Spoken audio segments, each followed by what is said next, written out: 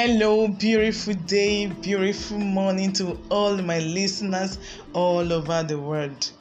Welcome to Marriage Diet on this 30th day in the month of March 2022. Is God not faithful? He is really faithful. I'm your regular host, Irena Fragrance Osemahu. I'm very excited because of the topic the Lord is sharing with us at the moment, and the topic is choices in marriage. And this podcast is actually for both the singles and the married, because I've come to realize that we are the product of the choices we made years ago or the choices we are still making now. People are still making all manner of choices in their marriages, and it's either affecting positively or negatively. So, like I said in the first subtopic, that is choice to quit or to stay. A lot of person today that just quit the marriage or decide to stay put in that relationship, it's not now they made up their mind. They are not just saying this now or making up their mind now to stay. It started way back while they were still in courtship. It started way back when they made up their mind, okay, I am matured, of a marriageable age. So they decided to set some rules, principles that will guide them, where some person didn't just even consider even what the outcome of the marriage could be. Like I said on Monday, that marriage is like an empty box, very empty. If you go into it and you refuse to tidy the place, you refuse to put in new things, innovations, you refuse to develop the walls of the box, you refuse to set up the place, to remain bare. But if you enter, you decide to put in new things, and that's what it will be, to be always be new every time. And if you enter, you decide to start breaking deaths, so many horrible things, that is what it will be. So I've come to realize that today, what are the things that are affecting us are the things that we are sometimes directly responsible for. So today's subtopic is the choice to be single or married. Well, let me put it this way: the choice to be a single mom or a single dad. I think it's better out this way. The choice to be a single mom or a single dad. I said in the first podcast, in the first subtopic, part 1 of this topic, choices in marriage, the choice to quit or to stay, that it took the grace of God to change my own view, my own perspective about marriage. I had a horrible background growing up as a young girl. I saw marriage as I saw marriage as evil. I saw marriage as a place not to go to. I saw marriage as what should not have even been implemented. I saw marriage like a place of trap, honestly. So I even made up my mind. If the going is not getting smoother or as planned, I quit. And thank God for marital teachings like this that I was opportune to be part of when I was in school, that changed my orientation. I had a mind shift, honestly. So I thank God I didn't enter into my home, into my marriage with such a choice. Perhaps the things, maybe by now, maybe I will not have even had the patience to stay and work it out. So today, a lot of persons, even before they enter marriage or while they enter into it, there is this thing at the back of their mind: when it's not going smoothly, I quit. There was a time some years back, I was talking to a lady that just got married, honestly. Just got married, and the marriage was not even up to a year, and she alleged the husband of infidelity. This lady was very young as 24 thereabout when she got married. Just imagine a lady of 24 just getting married, saying if the guy does not stop his infidelity, his promiscuous way, she's going to quit. And she already, a year, the marriage was just a year. She already had a chance. She was going to quit, and I felt pain in my heart. So it's not as if it was that day that the atrocity took place, that the husband went wild, that she made up her mind. It's a thing that she had already programmed in her mind. And I asked her a question. Say, where did you get this ideology? Did your mother quit her marriage? She said no.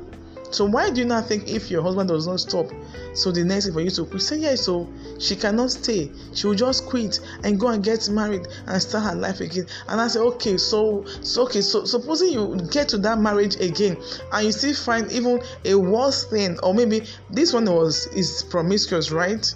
Okay, this one will not be a woman beater. What will you do? You still quit again. You will start going on and on and on and on. Why don't you just take time out and pray about this and make up your mind to work it out and make up your mind to stay put in it, because there are biblical injunctions that we must all follow. We don't have to jump when you are climbing the stairs. You don't jump one step and you just expect to land in the other one without shaking or falling down. Sometimes you take your steps one step at a time. So there are so many biblical injunctions that people have just closed their eyes to, that they are not longer following. So I cancel her, and I thank God she yielded to the counsel, and today she's still in the marriage, and like last time I heard, she has given birth to a second child. Just imagine if such a choice was not erased from her mind, choice to remain a single mom. Oh, so many persons today, even some of our dads today, some men today already made up their mind that I can't cope. I've heard a man say, if I get married and my wife gives me trouble, I will escape. And I met one recently that was telling me and my husband that if the wife was giving him trouble, he would have long escaped. Sometimes maybe it would either he escape alone or he will elope with his children and just be there, and because he doesn't want women's palaver, women's trouble. Just imagine. It's not just now. So these are some of the choices that people made way back. That's why I'm saying this podcast is for both couples and the singles. Way back, while they were still just in their teething period, and they brought this choice to their home. And some they didn't even have any of such thing in their mind. They just got in there and they found things not working out, found the marriage not working out as planned. Maybe because they have watched so much movie. Hey, life is not a bed of roses. Like I always say, he didn't say there will not be trial. Jesus Christ did not say, come after me, pick up your cross and follow me. Oh, as you are following, there will not be tribulation. As you are following, there will not be obstacles. Say no, he didn't say that. He said we'll have so many tribulations. Say, but be of good cheer, I have overcome. So if just for us to hold on to the promises of God concerning us, concerning every one of us as the children of God. But what do we have today? No one wants to endure any longer. No one wants to build anymore. Today you see people looking at other people's garden, looking at other people's and garden, looking at other people's compound, seeing the grass from where they are viewing. The grass looks so green. Find out when you get close, you see that this green grass, so to say, have some patches of greenness in it. And find out, even if the grass is so green, find out what the owner of that grass is doing to nurture this grass. Find out from the husband. Like some women today will say, hey, they will like comparing their husband's spouse to other their friend's spouse. Find out what they are doing, or what the man is enduring, or what the woman is also enduring, and see if you can bear. Like I used to tell people when I started seen so many talk here and there, why this, why that, why is the apostle treating his wife this way? Why? I said they didn't know how we started. I labored, I sowed seed of patience. I sow seed of love. I sow seed of trust. I sow seed of endurance. I sow seed of love. I sow so many seed of help, so many seed. So if all through his lifetime he carried me on his head, that was because of the things I saw. So if you as a woman, you are there, you are saying, I can't cope. Can't you see the way apostle's wife is looking, how he treated his wife? Why can't you treat me like that? Do you know what I've gone through?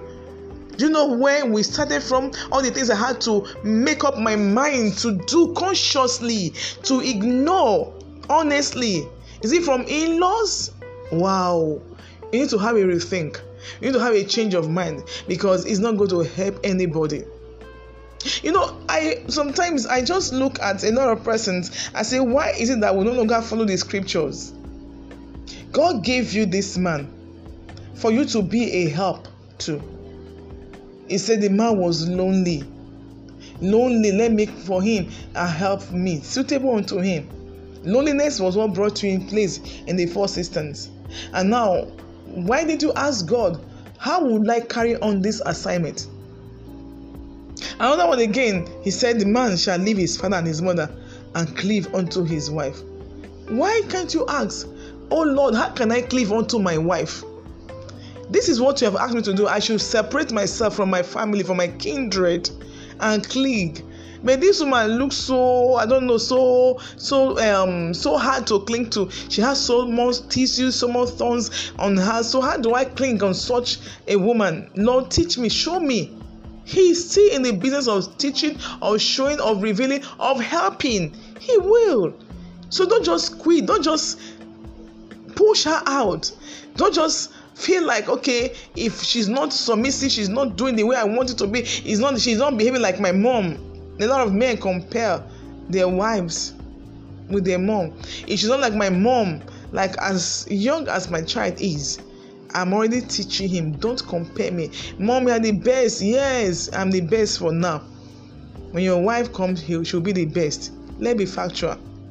We don't have to sow some seed into our sons or our daughters that will ruin their homes. No.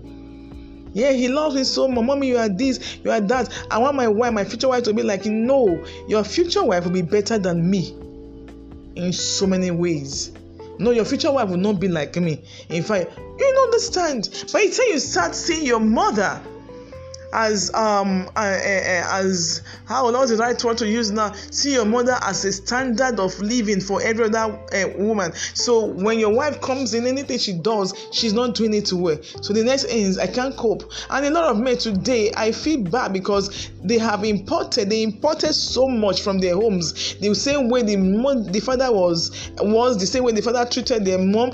They refused to consciously delete such from their mind, and they brought so much of their parental marital living to their home, and that's the same hand they are using to run their marital home lives. And because of that, they can afford to make up their mind to be a single dad anytime. Same with the woman. My mom didn't tolerate my dad, so I can't tolerate my dad as well. If you're like that, please stop it. It's wrong. It's not biblical. On the last day, you will be judged, honestly. Sometimes we think of this, that alone as sin. Adultery, yes, sin. Fornication, yes, sin. Lying, stealing. There are other things that we will not really expect. See, that Bible says, he that taketh his stand should take heed lest he falls. There are things we will see that are not consequential in our daily living, our dealing with our husbands, that will spring up those that are surprises. Why did you behave like this? Why did you make such decision? And some of these decisions have a way of affecting our seed. So that I will beg you today, mothers, fathers, singles, listen to me this morning. Change that choice. Change that orientation. Change that negative perspective, because it's the children that often suffer it. The cross sometimes is always too heavy.